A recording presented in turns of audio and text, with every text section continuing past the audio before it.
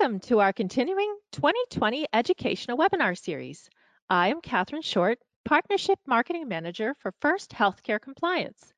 At First Healthcare Compliance, we help you with a comprehensive compliance management solution tailored to your business. A hospital, hospital network, healthcare practice of any size, billing company, or skilled nursing facility, and we manage every aspect of a compliance program, and our training library provides hundreds of modules that are easy to assign and track. As part of our complimentary educational webinar series, we bring you experts from around the country to discuss relevant topics in the healthcare industry. We are so pleased to have Lauren Russell, counsel at Young Conaway, Stargatt and Taylor with us today. Lauren specializes in the representation of employers on a range of issues relating to compliance with local, state, and federal labor and employment laws and constitutional provisions. She provides compassionate and responsive counsel targeted at achieving client goals while minimizing cost and risk. Lauren emphasizes client counseling on issues ranging from wage and hour compliance to workplace training and investigations to effective employee terminations with the goal of avoiding litigation before it begins. Her counseling practice includes handbook revisions, effective policy implementation, and on-site training on legal compliance.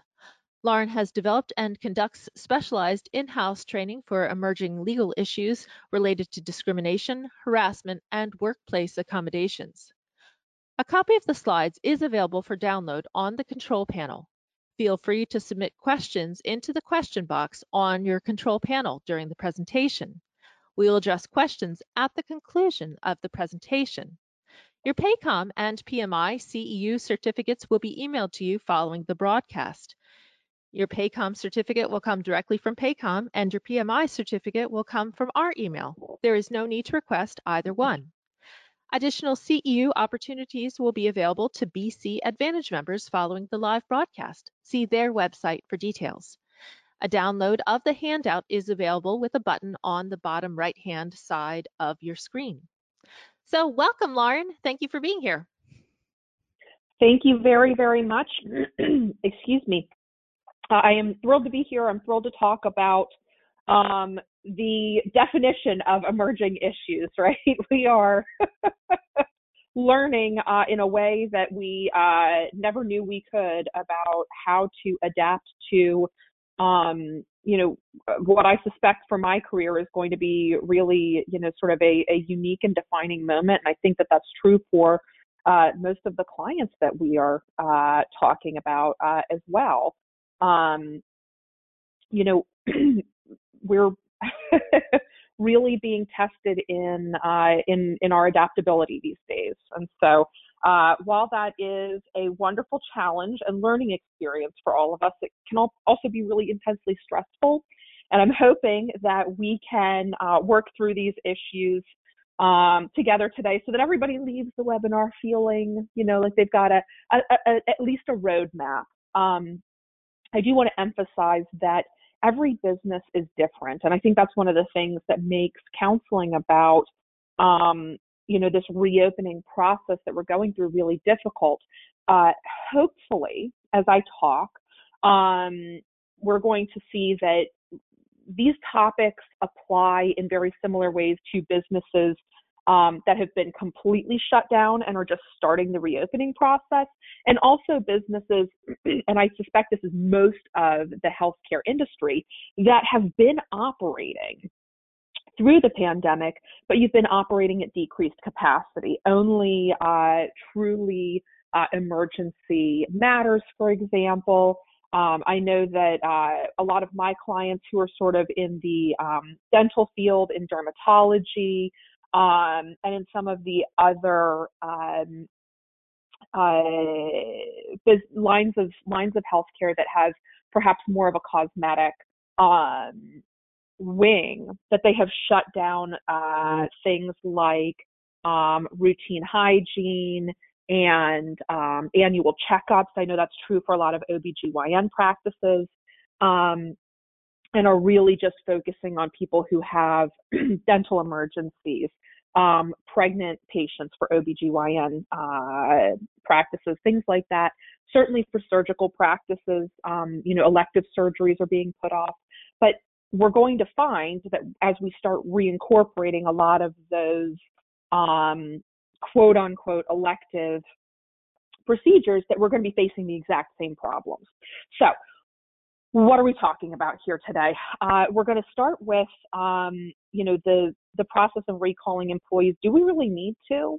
How are we going to manage that? How are we going to make these decisions? Once we have started recalling, how are we going to recall staff? If our business doesn't fully resume and we need to maintain people on furlough or reduce the workforce, how do we accomplish that? And as we're doing all of this, how do we incorporate these new types of leave? There are really 4 categories of leave that we're going to be talking about, and how do we manage that process? Then we will talk about managing unemployment. This is probably, of the calls that I'm getting from my clients, at least 50% of them involve questions about the ability to recall employees from unemployment and employee unwillingness to return to work. So that's been a major issue I'm seeing. And then last but not least, addressing workplace safety concerns. This is sort of last on our to-do list because I think that it is consuming a tremendous amount of mental energy for employers. But hopefully by the time we're done talking about it, you're going to realize it doesn't need to consume that much. People are very, very worried about the legal exposure from employees getting sick on site when they are recalled to work. And while we can't stop employees from filing lawsuits, I think we are going to see, as this situation progresses, that employees are experiencing very little success with these types of lawsuits. So we're going to talk about mitigating the risk there, of course, but the reason that it's sort of last is that I don't think that there's all that much that you're going to need to do that you aren't already doing. So hopefully good news on that front. All right, so when we are talking about recall, as I said, the considerations are going to be very similar, whether we are returning from a complete closure, whether we are ramping up from partial closure to a more fulsome practice, whether we are in full operations and everybody's been working remotely and you're just going to move them back to the work site. The leave issues certainly are going to be identical for all of these groups. When we talk about who needs to be in the office and who needs to be out of the office and things like that, again, similar concerns. So hopefully this will be useful and insightful to all listeners, regardless of sort of the stage that your business is in. All right, so let's start with, when I say recalling, it can mean 2 things that I sort of hinted at with the last slide. One is that everybody has been out of work, either unemployed or on furlough, and we are bringing them back to an active work status. Or, and this is many, many businesses across the country, everybody is working remotely and we are starting to recall employees to the office. Let's focus for a minute on sort of the in-office versus out-of-office process. The very first question that we need to ask is, it's sort of a 2-part question. Who do we need to ensure business continuity right now? And where do they need to be located? And this is a struggle that I really have with my clients. Not all of them, but many of them feel very strongly that they want people on site. And it is lovely if you can do your job remotely, but the reality is I like it better when I can look you in the face. I know exactly where you are at any time of the day. It is easier for me to monitor and supervise your productivity. But that demand comes with risk right now.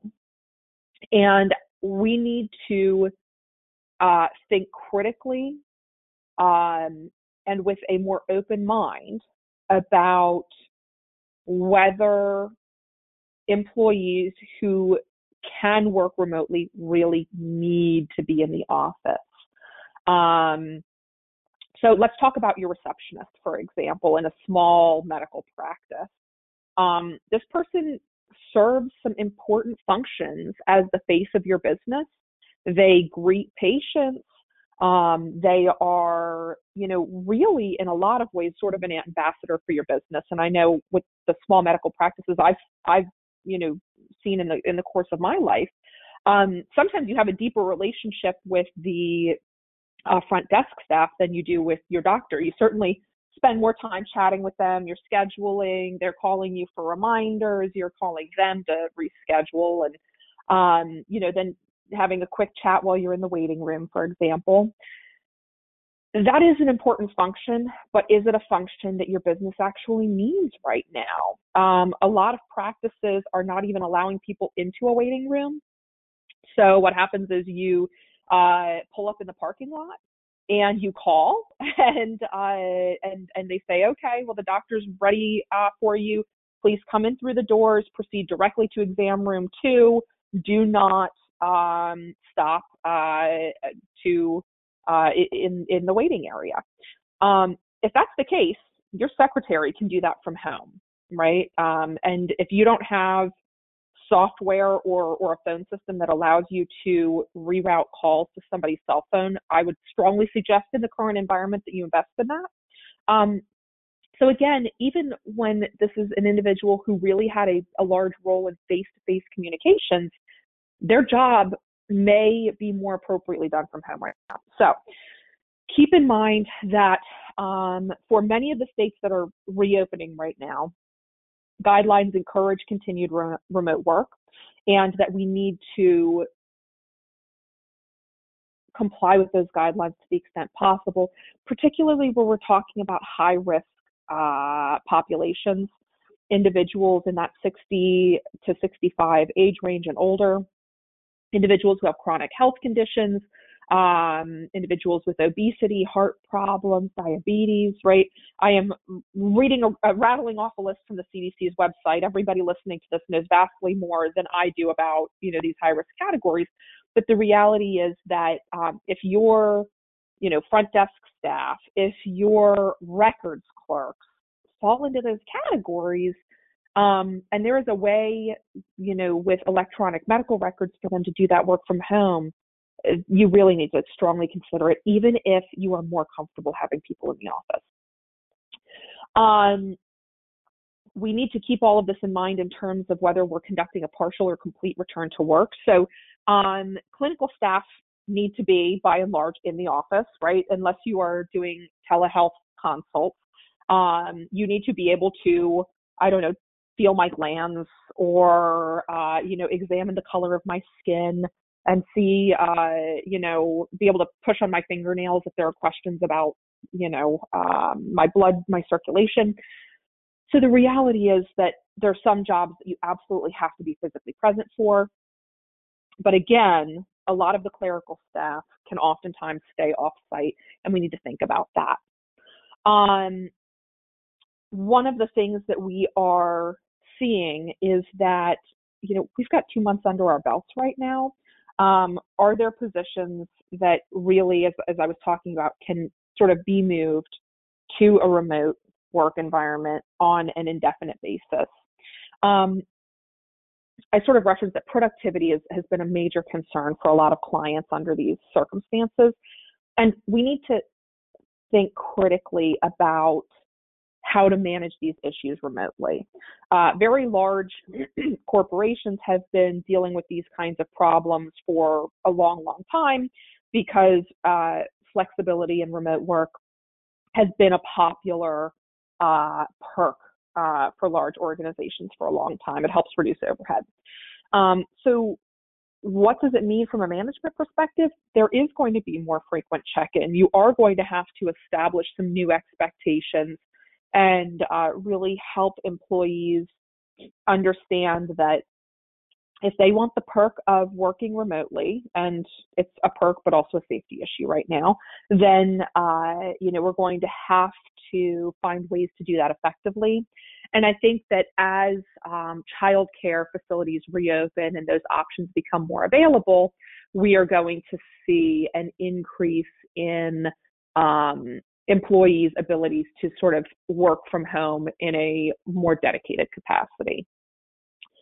Um, One of the last considerations we need to take into account, and we're going to talk about this a little bit in more detail when we talk about leave, is that high-risk employees in a lot of states are sort of mandated to continue working remotely. That is true here in Delaware, where I am located.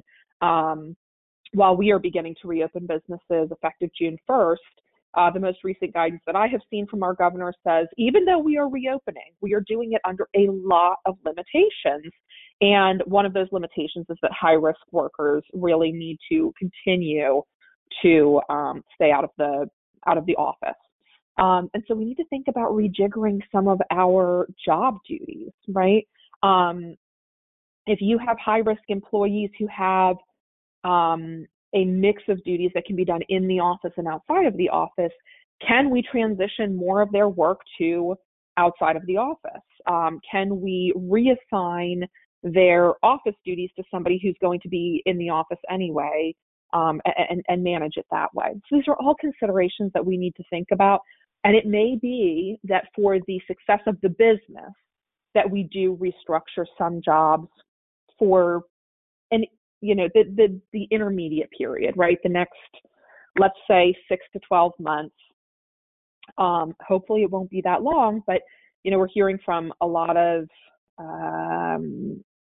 experts that we may see another spike in coronavirus cases coming in the fall. And so we should take this summer period, this reopening period, to really get our feet under ourselves and think about, if this happens again in 3 months, what are we going to do? How are we going to manage that so that we can ensure continuity and protect the most vulnerable employees? All right. So once we've sort of decided what our needs are and, how job duties can be divided, how are we going to return? Are we doing all employees all at the same time? That may be necessary depending on the nature of your business. Hospitals, right, they never came away from all employees all the time, really. But again, think of different divisions of your business in different ways. So clinical staff have been in hospitals the entire time, but maybe billing and collections and insurance and all of that stuff, maybe they have moved to more remote work. I don't know. If you have a sort of a private practice scenario, are we returning all employees to work but on rotating schedules? This is what my office has elected to do, that they are splitting all of our staff 50-50. And everybody's going to be working an A-B schedule. So we'll all work 100% of the time, but Group A will be in the office Monday, Wednesday, Friday, and Group B will be there Tuesday, Thursday. Following week, we switch. And so people get some of the productivity and the convenience of being in the office, but it allows us to draw down the number of people so that we can more easily maintain social distancing and things like that. So that is one option. Then, last option is, do we not rotate? Do we just identify who is completely essential and only return those individuals? If your practice has taken a hit, if clients, patients are nervous about coming back for routine treatments, dental hygiene, your annual dermatology appointment, your annual OBGYN appointment. If people want to put that off, you may not need 100% of your staffing levels. It may be that if you had, and I talk a lot about dental offices because I represent a lot of dental offices, but if you have 10 hygienists, and you only need 5 of them, are you going to recall all 10 on a part-time basis? Are you going to only recall 5 of them on a full-time basis? There are benefits and drawbacks to both approaches, and you want to think critically about how you're going to manage that, because there's especially when there's a reduction in hours, employees continue to be eligible for unemployment, and so there's just a management burden to having to report to the Department of Unemployment Insurance. That's what they're called here in Delaware. Whatever division of your state manages unemployment. You're going to have to send in reports every week for the following 45 employees worked this schedule, and this is a reduction from what their normal full-time schedule is, so that the Department of Unemployment Insurance can then calculate what their benefits allocation is. And so from an administrative perspective, oftentimes it's easier to leave, 50% of your staff fully furloughed and 50% of your staff recalled to full-time work, just so that you're not having to make those weekly reports. But again, there are drawbacks to that, and trying to distinguish who stays on furlough and who does not is very difficult. So when everybody returns, there are very few worries, right? You cannot accuse somebody of discrimination when the entire practice was shut down, 100% of people were laid off. Now the entire practice is up and running, 100% of people have been recalled on the same terms and conditions. In terms of discrimination claims, very little risk here. We have the same situation when we're doing partial returns, all employees in a single job classification, for example. So we are not recalling any of our cleaning staff because we've outsourced all of that, but we are recalling 100% of our clinical staff. Again, easy peasy, because there's a very clear delineation. Anybody with this job title gets recalled. Anybody with that job title does not get recalled. When we are picking and choosing, going back to our 10 hygienist situation, we only have 50% of our hygiene work that has returned. So we have 50% of the hours available. If we recall only 5 of our 10 hygienists, and we do it on a full-time basis, that can create risk, because how do we pick those 5 individuals, right? If we say, well, we want these 5 people because they don't have children, so they're going to be more reliable, that's discrimination.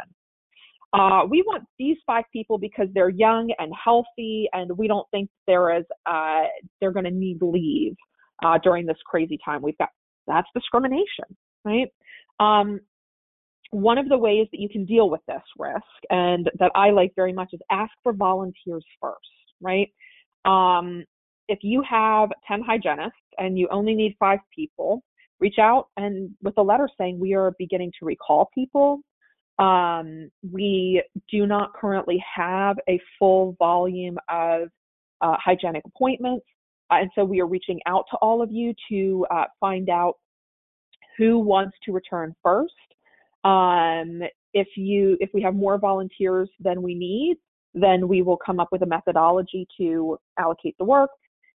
If we have fewer volunteers than we need, we may recall you, involuntarily, but we really want to start with those people who are looking to return to the office first. You will get some volunteers. My experience has been with my clients that they are getting fewer volunteers than they need. People have been surprised by how many individuals out there want to return to more normal, level of interaction and getting out of the house and accomplishing the daily life activities that we do. But the nice thing about asking for volunteers is nobody can accuse you of discrimination. We took everybody who asked, right? Do be clear in these situations.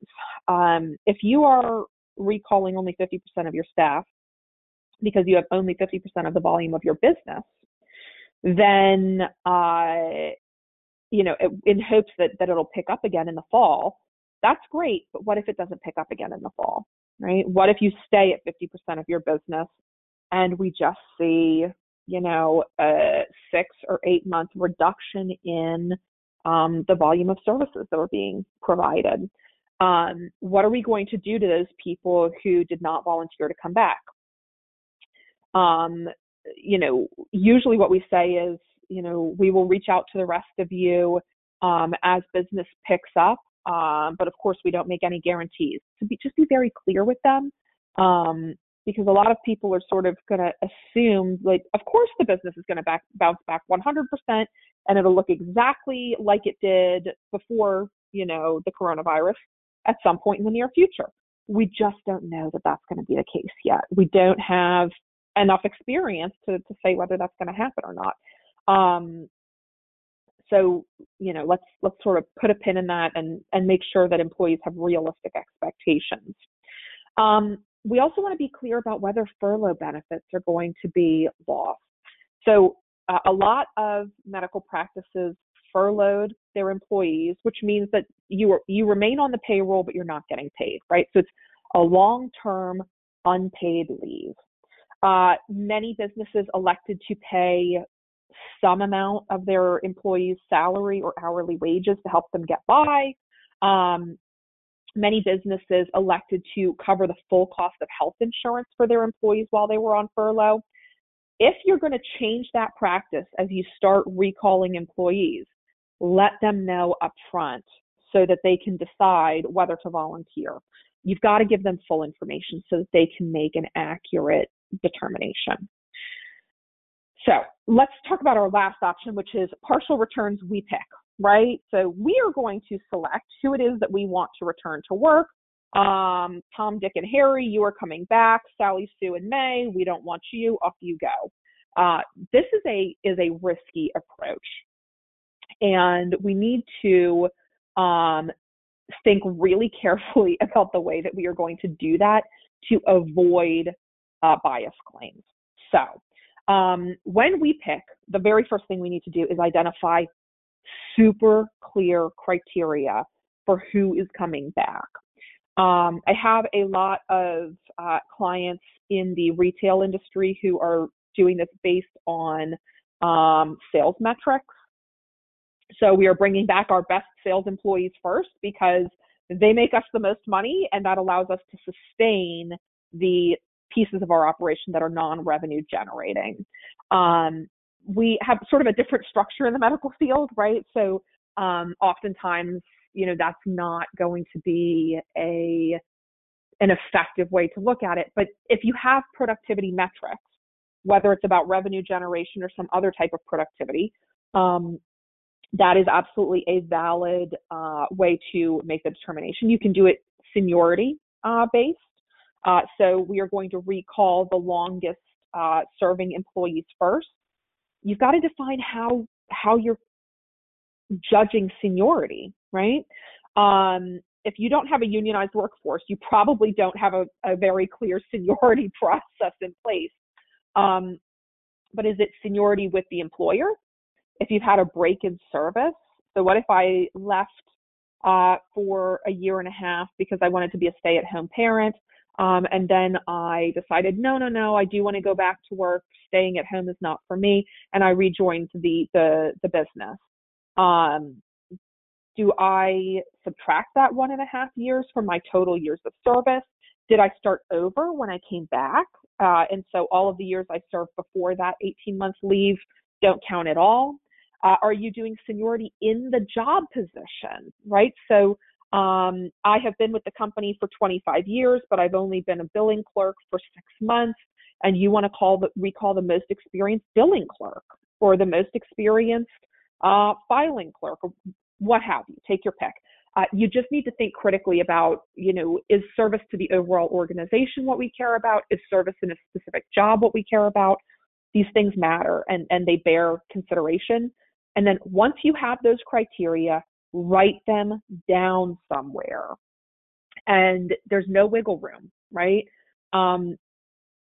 People get into a tremendous amount of trouble when we say, okay, here are our criteria, and then you get to a specific department where you've been having trouble. And you think, who's the troublemaker in this department? Bob. Bob's the worst. He's been here forever, but he is a cancer in our organization. Have we disciplined him? No, because he's just got a bad attitude. He's miserable to be around. And so we skip over Bob, right?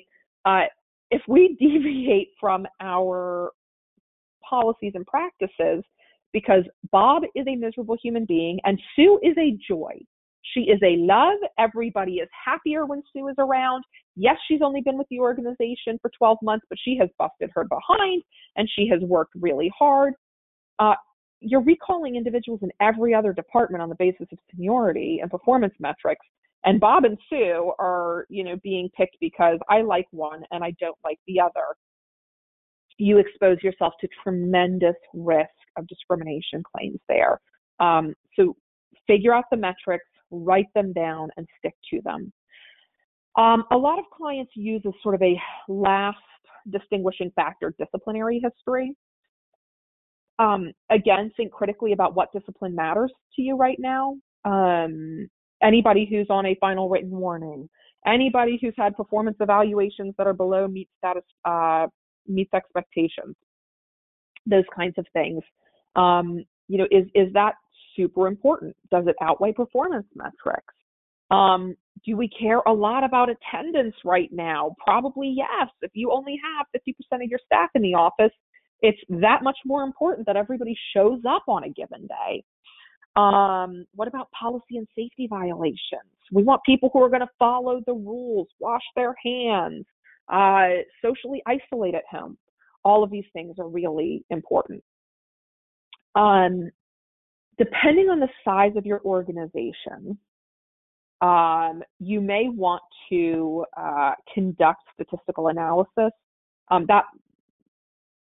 If your organization is not enormous, if you are not, of a size where statistical analysis of your employee population is useful, then still take a look at your recall pool. Are we recalling every single woman in the department and, there are only 2 men and we're not recalling either one of them? Is there, a racial slant here?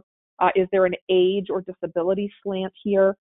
I know that it is not your intention to discriminate, but when there is a statistical bias in the recall pool, you can still be sued for discrimination, even if there is a neutral policy being applied. So this is a really important part of the process. It's aggravating because we don't like to think that any of those considerations weigh in at any stage, but you do need to take the step. When we are talking about furloughs and reductions in force, when we don't need to recall the entire workforce, we're looking at the same exact considerations as we were before, right? If we are furloughing or ripping all employees or broad classifications, again, we don't have big concerns. If you have decided to dump your entire billing department and outsource that, you're not going to have discrimination problems. PR problems maybe, but no discrimination issues.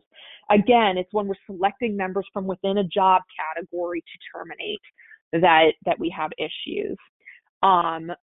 Once again, as with when we are, returning the entire workforce from a complete shutdown, let's start with volunteers. We have concerns when we are picking some people and not picking others. Once again, statistical analysis may be a benefit. So if we are recalling only 50% of a category of LPNs, licensed practical nurses, we realize there's going to be a major change in the volume of work we have, so we've decided to reduce 250. So instead of just recalling people on sort of a rolling basis, we're saying this is going to be a permanent change in our business structure. We are terminating the employment relationship with 250 individuals, and we're doing it based on performance evaluations. So the top 250 will be recalled, and the bottom 250 are going to be unemployed with respect to our organization permanently going forward. We need to look at what those numbers show. Is there a statistical bias on the basis of race, sex, age, disability, any other protected category? But we need to really, think critically about those issues, and understand that there can actually be bias in the underlying data. So you look at this pool and you think, we are using the most objective criteria we have, performance evaluations.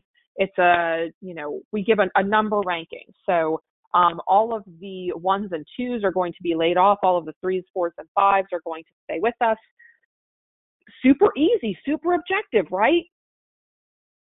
The individuals who are conducting those performance evaluations may have latent bias.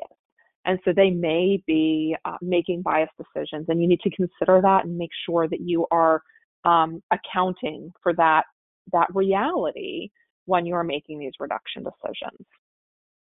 Okay, so how do we deal with the leave issues that come along? You're recalled, but I can't come back, right?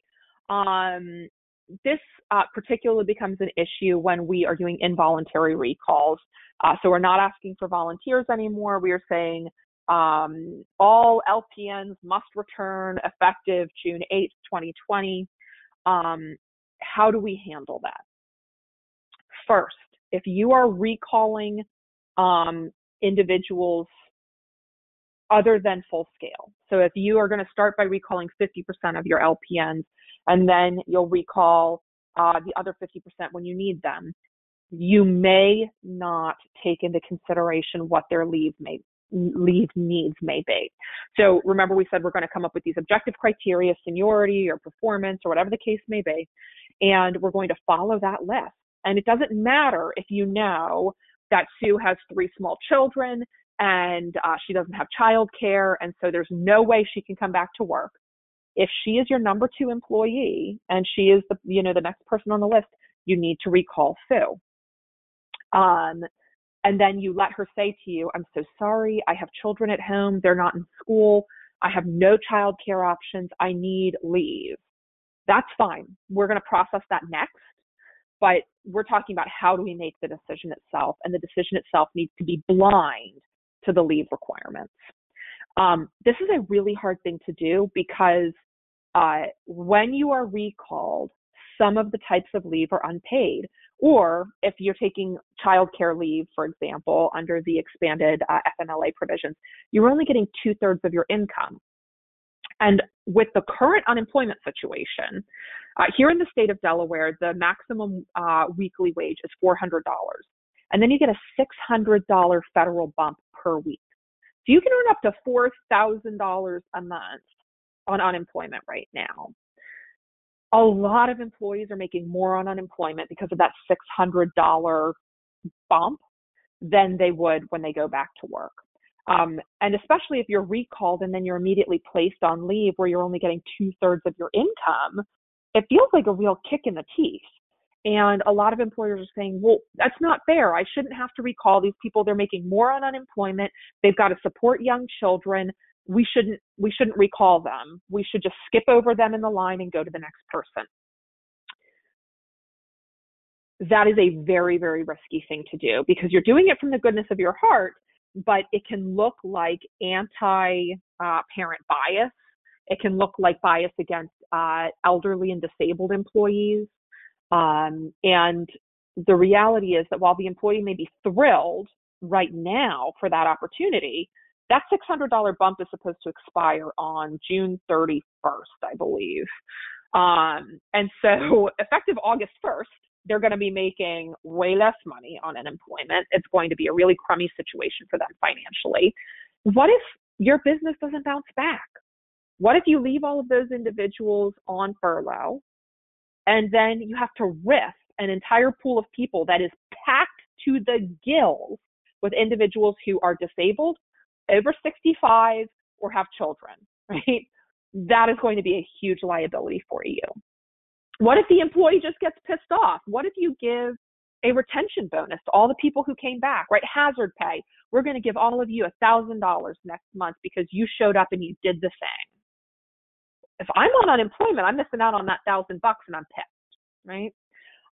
Well-intentioned discrimination is still against the law. And if the employee changes their mind down the road, even if they agreed up front, you will be on the hook. So do not consider these factors when you're engaging in your recall. It is better to recall everybody and then transition people to some of these federally protected leave programs than it is to leave them on unemployment and risk any of the outcomes that I sort of outlined there. All right. So we recall everybody. As employees request leave, we move them to one of these leave programs, and then you move to the next person in the recall list. That is our protocol. There are 3 types of leave that we really need to focus on right now. There is the Emergency Paid Sick Leave Act and the Expanded Family and Medical Leave Act. Those are part of what we call the FFCRA. That was the first Coronavirus Relief Act. Family's first Coronavirus Relief Act, I think, is FFCRA, although I could be misremembering that. Then we've got our old friends, the Americans with Disabilities Act and the Family and Medical Leave Act. Virtually every state in the union has a parallel state law to the ADA. Some have parallel FMLA provisions, and you need to be very alert to those. States like New York, New Jersey, here in Delaware, we do not, but you need to know your local laws and make sure that you're thinking about all of these things. So, FFCRA leave. This is an incredibly complex web, by the way, and so it's really important to make sure that you are talking to counsel, that you are reading the U.S. Department of Labor's guidelines. Those guidelines, by the way, are being changed very frequently, so you want to check them regularly. But here's the general rule. You can take emergency paid sick leave and EFMLA really for only one reason, which is caring for a child whose school or place of care is closed due to COVID-19. And you get 2/3 of your regular rate of pay for that leave. It is up to 2 weeks of EFMLA and then 2 weeks of EPSL and 12 additional weeks of EFMLA. Those can be blended together in order to provide 12 weeks of paid leave, or they can be taken separately, in which case you get 2 weeks of unpaid leave and 12 weeks of paid leave. And that is something that you need to think very critically about and then talk to employees about. Because employees right now are expecting that they get 12 weeks of paid EFMLA, and that's not necessarily true depending on how you structure your leave program. So very, very important there. EPSL, the Emergency Paid Sick Leave Act, has 5 additional categories for which you can take leave. If you are subject to a quarantine or isolation order, if you have been advised to self-quarantine, or if you are experiencing symptoms and seeking a medical diagnosis. So the things that directly impact the employee, you get 100% of your regular rate of pay. Remember, it is only 2 weeks of leave up to a maximum of 80 hours, and there are financial caps as well. Then you can take 2 weeks up to 80 hours at 2/3 your regular rate of pay. For childcare, which we already talked about, if you are caring for an individual who meets any of those first 3 categories, right? So I have a child who is subject to a quarantine order or has been advised to self-quarantine or is experiencing COVID-19 symptoms. I have a spouse who falls into one of those categories. So caring for another gets me there. And then there's this catch-all category, substantially similar conditions specified by the U.S. Department of Health and Human Services. We don't have any definition for that yet, so we can sort of ignore it. But those are your qualifying reasons, and that's it. You get 1 crack at this leave, by which I mean it is 80 hours total. If I get COVID and I take my 80 hours, and then my husband gets COVID and I want to take 80 hours to care for him, the answer is no. I have exhausted my 80 hours of EPSL. I can take leave under a different protection program. I could take traditional FMLA perhaps, but I cannot take two sets of 80 hours of leave. So who's covered by these new FFCRA provisions? Private sector employers with fewer than 500 employees, pretty much all public sector employers. So if you are a public health provider, then you're subject to that, even if you're huge, generally speaking. 2 weeks of leave, up to 80 hours. For part-time employees, the leave is prorated. So if I work 20 hours per week, I will only get 40 hours of EPSL leave. When we're talking about what is your regular rate of pay, it is your salary or your hourly rate, and it includes adjustments such as commission or overtime. So if you have employees with variable rates of pay because of overtime, commission, other things like that, you're going to be doing a look back. And the U.S. Department of Labor has lots and lots of regulations on how to do that. So you need to make sure that you are looking at it. It's not just, oh, what did they make the week before COVID hit and everything shut down? That's not the way we're doing this. All right, EFMLA, it's the same group of businesses, private sector employers with fewer than 500 employees, all public sector employers. I should note that for both types of FFCRA leave, there is a small business exception if you have under 50 employees, but we are being instructed by the U.S. Department of Labor to invoke that exception sparingly, and that you should work collaboratively with employees to give them whatever leave you can give them, even if it is not the full entitlement under the FFCRA. So if you have 49 employees, the answer is not, oh, that doesn't apply to us, moving on, right? The answer is, should we really be asking for this exception? How are we going to justify that we need this exception? We're probably going to get sued by employees for denying their request for leave. So we're going to have to think about how will we justify this to a jury or to a judge. So be aware of that. Okay, again, EFMLA, it's 12 weeks of leave on your regular leave schedule. So in the same way that EPSL is quote unquote prorated, if I was working 20 hours per week before the coronavirus hit, and you're now recalling me and I say, no, I need the 12 weeks of EFMLA, I only get 20 hours per week at 2/3 my regular rate of pay. I don't get 100, I don't get 40 hours per week, 100% of a full-time schedule. I get what my traditional schedule was. 2 weeks of unpaid leave, and then 10 weeks at 2/3 of your regular rate of pay. Same calculation rules when we're talking about regular rate of pay. Again, as I mentioned, the first 2 weeks of EFMLA are unpaid. With an employee's consent, you can run those first 2 weeks of unpaid leave concurrent with an employee's EPSL entitlement. But you cannot require right now, and this changes day to day, so check again. But as of this specific moment, you cannot require employees to run their EPSL and EFMLA concurrently. So it is possible that an employee says, no, I want to save my EPSL, and I only want to take 12 weeks of EFMLA. I'll take my 2 weeks unpaid and my 10 weeks paid. Remember that the pay is for childcare obligations only.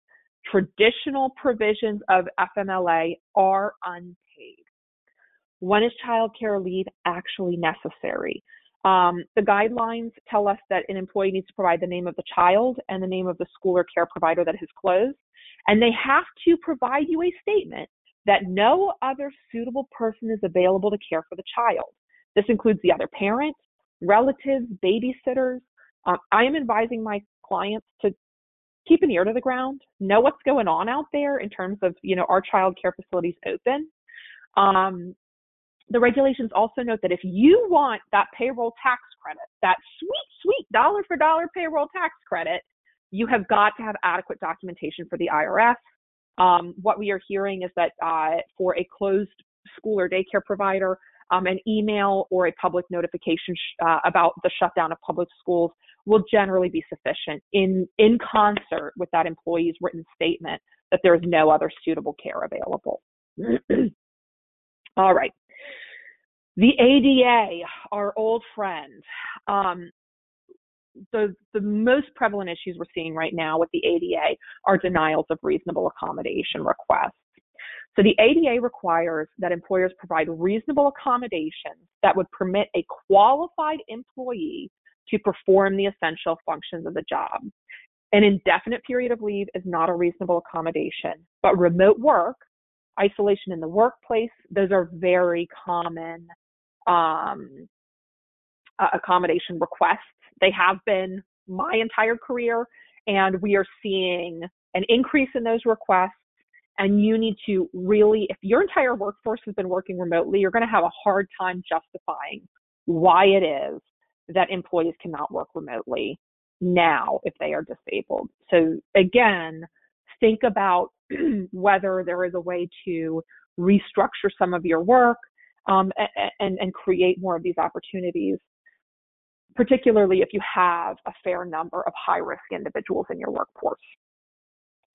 The EEOC is indicating that accommodations can also include adjustments to safety protocols, including PPE requirements. If you require N95 masks in your workplace, and employees are telling you that the N95 masks cause them to overheat or otherwise exacerbate some underlying physical health condition that they have, then you need to think about whether you can relax that requirement. If the requirement is there for employee safety, we may be more willing to relax it than if it is there for patient safety. But you're going to have to think about it. You're going to have to be able to justify it. It can also include things like adjusted work schedules, letting employees come in early or come in really late. So working off hours so that they're in the office with fewer individuals, working weekends. And then it can also, as a last resort, include temporary reassignment to another position if there's something that meets their needs. Okay.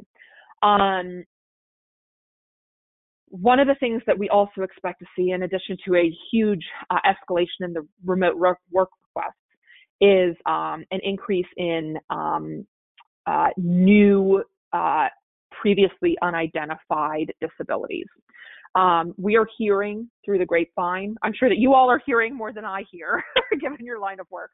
We're hearing through the grapevine about an increased impact of the stress of this pandemic on individuals who had pre-existing depression, anxiety, PTSD, and OCD.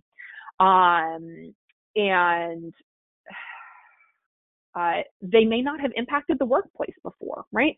If I was seeing a psychiatrist and had a good medication regime to manage my depression and anxiety, it's possible that nobody I worked with knew that I suffered from these issues. But the intense strain of the uncertainty of this pandemic has thrown a lot of people off of balance. And so it may be that I have a history of generalized anxiety or clinical depression or OCD or PTSD that I was managing very, very well, never impacted the workplace. And all of a sudden, I'm showing up and telling you, I am so anxious I cannot leave the house. Or my OCD is completely out of control. Whenever I leave the house, my compulsions just override me, and I cannot work in the office right now. Those are disabilities that we need to accommodate. And while we can ask for a doctor's note to get deeper understanding, we need to treat these things seriously and not assume that they are manufactured. On the other end of the spectrum, everybody is stressed out right now. Everybody is anxious about the situation, and generalized concerns without a diagnosis are generally not going to be considered a disability. Note that for known conditions, even when they're invisible, things that you knew about before the pandemic, we should not be asking for doctor's notes. Diabetes, asthma, chronic lung conditions, heart issues, people who are immunocompromised. If somebody took time off under the FMLA last year to undergo chemotherapy, now is not a great time to say, well, we need some evidence that you're immunocompromised, right? Again, you all know more about this than I do, but if we have some sense of what is in somebody's medical history because they have taken leave under the FMLA or they've asked for accommodations under the ADA. Be very careful about demanding doctor's notes at this point. Last but not least, we do have the FMLA. That's 12 weeks of unpaid leave with job protection. It runs concurrently with any other leave that would normally be available to an employee under your paid leave policies. Note that it is 12 weeks of leave total under the FMLA and the EFMLA. There are different qualifying requirements for the FMLA and the EFMLA, right? EFMLA is any business under 500. FMLA is only employers with 50 or more employees. So even though it's the same pool of leave, different employers may fall into these buckets. Make sure that you are thinking about whether an employee qualifies under both laws independently. Very, very important. The key FMLA protections we're going to be seeing right now are leave to care for a family member with a serious health condition and leave for the employee's own serious health condition that prevents him from performing the essential job duties. If I have a major health condition and my doctor says, it is simply unsafe for you to be in the workforce right now, you might fall into that second category. We're going to give them the FMLA paperwork and we're going to let their doctor tell us what it is that we need to know. All right. So again, FMLA could cover employees who are diagnosed with COVID-19 and are not recovered within 14 days, employees caring for family members with COVID-19 who don't recover within 14 days. Remember that 14 days is your EPSL coverage. Employees with serious health conditions who are physically capable of working, but jobs can't be done remotely, and employees residing with high-risk family members whose doctors have told them to shelter in place. I personally think this is a big stretch, but we need to provide employees with the FMLA paperwork, and we need to let their healthcare providers tell us whether they meet the criteria or not. Okay. Quickly, let's talk about managing unemployment. We are receiving, as I said, widespread reports of employee resistance to recall. It's because there's so much money available, right? $1,000 until July 31st. And you don't have to look for a job. This is, a pretty sweet spot to be sitting if you're an employee who does not want to work. So employees, generally speaking, who are recalled to work at pre-coronavirus rates, so same hours, same rate of pay, should not be eligible for unemployment.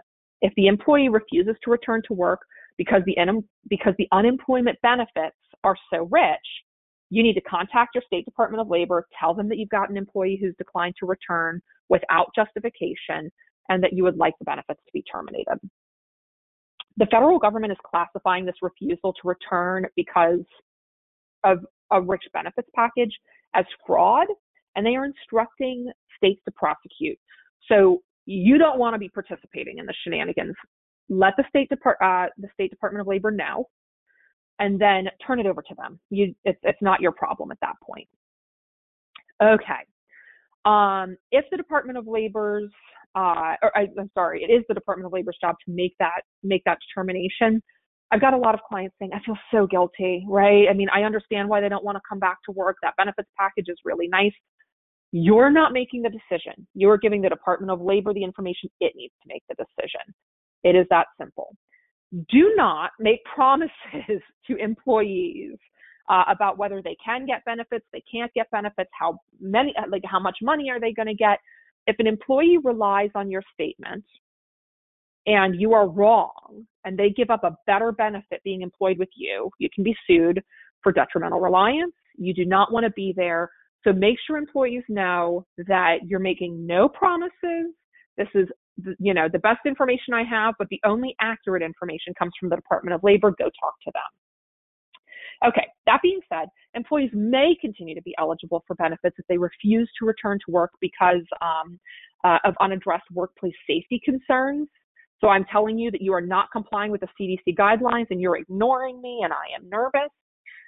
If they are physically capable of working but can't perform their current job because of a high risk, because they're in a high risk pool, if they refuse to return due to fear of infecting high-risk household members. Some states are taking a very lenient stance on these issues, and really giving employees, a lot of leeway here. So don't assume that employees who are refusing to return are going to be bumped off of unemployment. Okay, last but not least, the thing I said you really didn't need to worry about that much, which is workplace safety concerns. Follow the guidance, right? Read it regularly. Make sure that you are up to speed on these things. Follow the information that is being shared by the AMA, by the ADA, whatever your sort of professional affinity groups are. Check in with them, see what they're doing. If you are doing what the state and federal government say you should, and what your affinity organizations say you should. If you're conducting medical screenings for employees, medical screenings of patients, if you're mandating the use of PPE, you should be fine. OSHA has been issuing a tremendous amount of industry-specific guidance. It is not binding, but it's really useful stuff. I know that they've got information out there on dental practices. I think the CDC put out guidance for pediatric practices, but it was really about diagnosing COVID in pediatric patients. But check up, make sure that they don't have, specific information for your organization or your niche practice, because they are releasing it very regularly, and that can be super helpful. Follow it. And then make sure that you are responding to employee concerns as they come up. No employee should feel like their concerns are being ignored, even if that employee is a colossal nuisance to you, right? Somebody in every office is going to be terrified, and they're going to ask why it is that you are not spraying disinfectant all over people through air vents in the ceiling every 15 minutes. And you're going to say, that sounds highly, unlikely to work and also dangerous to people. You still need to acknowledge the request and respond to it in a substantive way. Employees who feel like they're being ignored or marginalized are much more likely to sue you. Plus, it's nice to have a paper trail, right? This is a lawyer talking here. It's always great to have it written down that we heard your request. We are not complying with it for the following reasons. Thank you so much. We assure you that you are safe here. If you are following all of those guidelines, risks of a successful COVID-19 claim are slim. Risks of a successful negligence claim are slim. And I'm talking about employee claims here, not patient claims. And you'll be really well positioned to defend whistleblower claims if you have all of these protocols in place. That was a very swift and high-level summary, I guess, of what we're dealing with here. I'd be happy to field a couple of questions if we have time.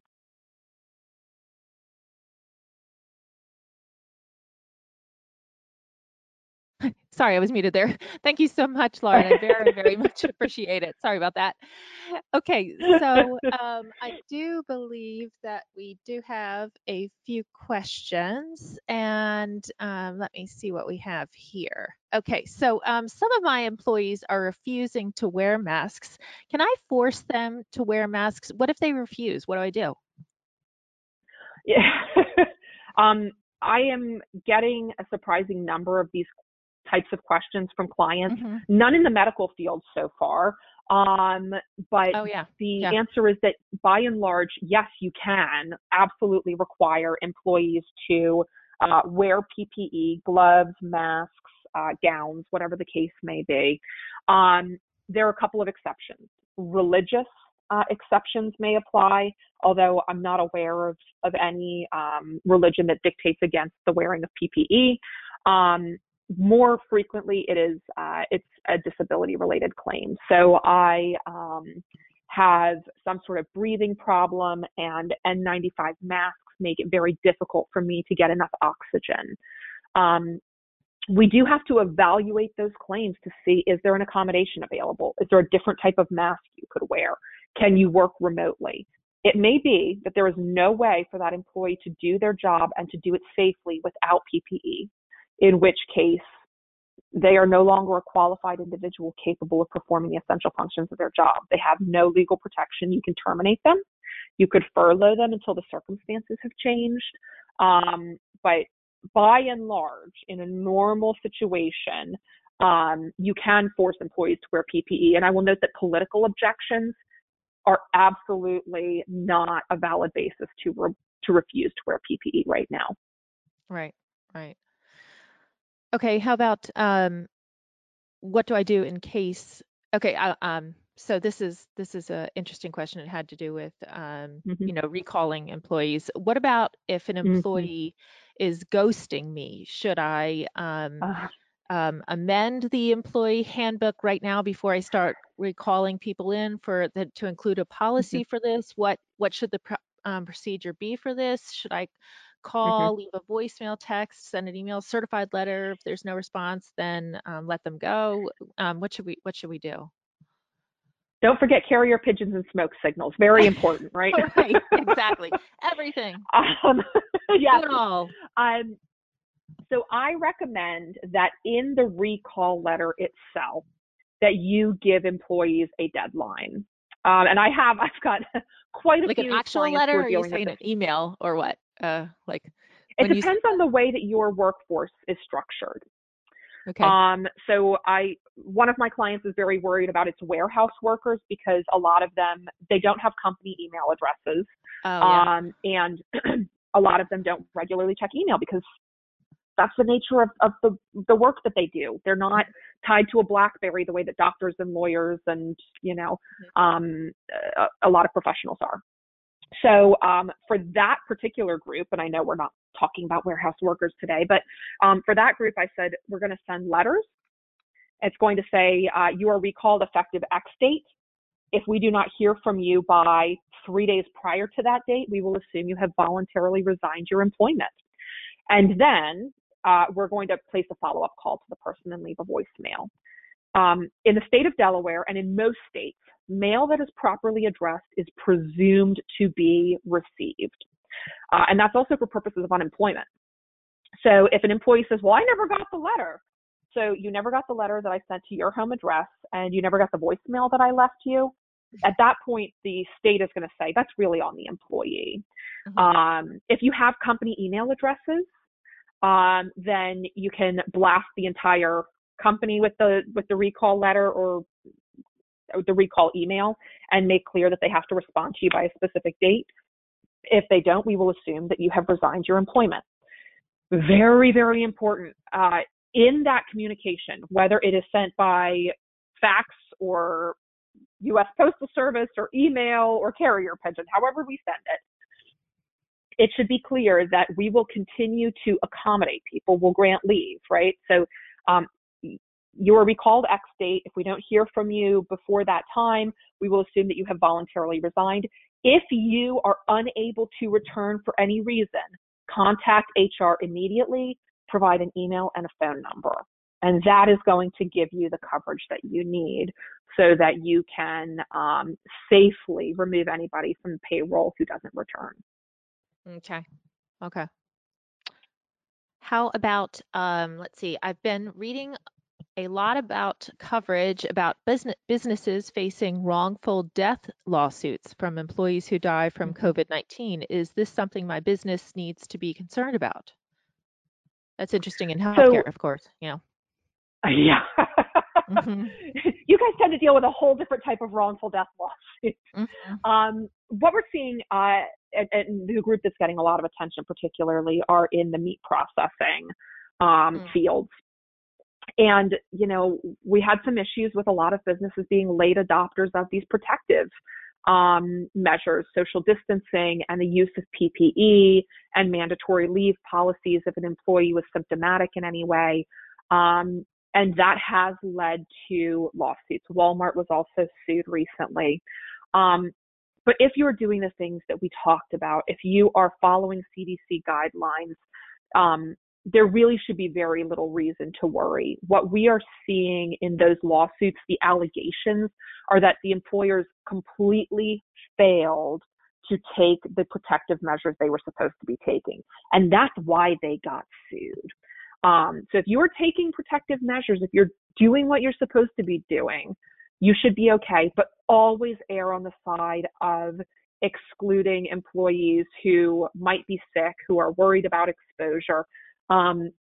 It is better to keep them out of the workplace and send people home than to run the risk that they might be exposing other individuals in the workplace. Okay. And let's go ahead and take just one more question right now. Mm-hmm. My state's unemployment commission is very employee friendly. Are they really going to take an employee off of unemployment when I try to recall them for work?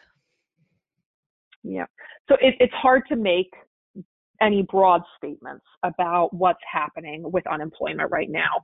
We are in an extremely unusual situation. Unemployment is generally designed to be just enough so that employees can get by until they find another job. And most states cap your unemployment benefits at something like 2/3 of your regular weekly wages before you lost your job. Right now, we have a situation where a lot of employees are making way more money on unemployment than they did when they were working full time. Say what you will about what that means for the pay scales in the United States, it is still the reality that we're living with right now. And we are seeing, a really big difference state to state in how they're managing those situations. And no surprise, it has some political implications, right? Red states are being a little bit more aggressive in removing people from the unemployment rolls. Blue states are being a little bit more lenient. But the reality is that if an employee refuses to return to work just because the benefits package is more generous, most states are, in fact, removing them from unemployment because that's not the purpose of these benefits. Other states are dealing very differently with these other issues of, well, I'm afraid to return because my elderly mother lives with me. I'm afraid to return because I've got a medically fragile child. That stuff is very much up in the air. But the blatant, I'm not coming back because I'm making $1,000 a month or a week on unemployment, those people are losing their benefits, yes. Right. Okay, well, thank you so much, Lauren. Do you have any other words of advice or anything you'd like for us to think about that, any other words, any other stuff that you have on your mind? Yeah, a lot of stuff on my mind, but not much of it relevant to this. I would say that the biggest takeaway for all employers right now is that the guidance we are receiving changes virtually daily. So make sure that you're regularly visiting the CDC's website, regularly visiting the U.S. Department of Labor's website, maintaining contact with your state legislature, your governor's office, and really staying up to date on the guidance from all levels of government because it is changing so rapidly. Yes, that is great advice. That is so true. It does change so constantly, so rapidly. So thank you so much, and thanks for providing us with this information. Appreciate it. So My pleasure. yes, thank you. Attendees, please use the contact information on the screen for any further questions. Also, if you send us any questions, we'll forward them on to Lauren. Please remember your Paycom and PMI CEU certificate will be emailed to you from within 2 days following the broadcast. There's no need to request it. You can also register for any future webinars or request a demo of our compliance solution on our website at firsthcc.com or call us at 888-543-4778.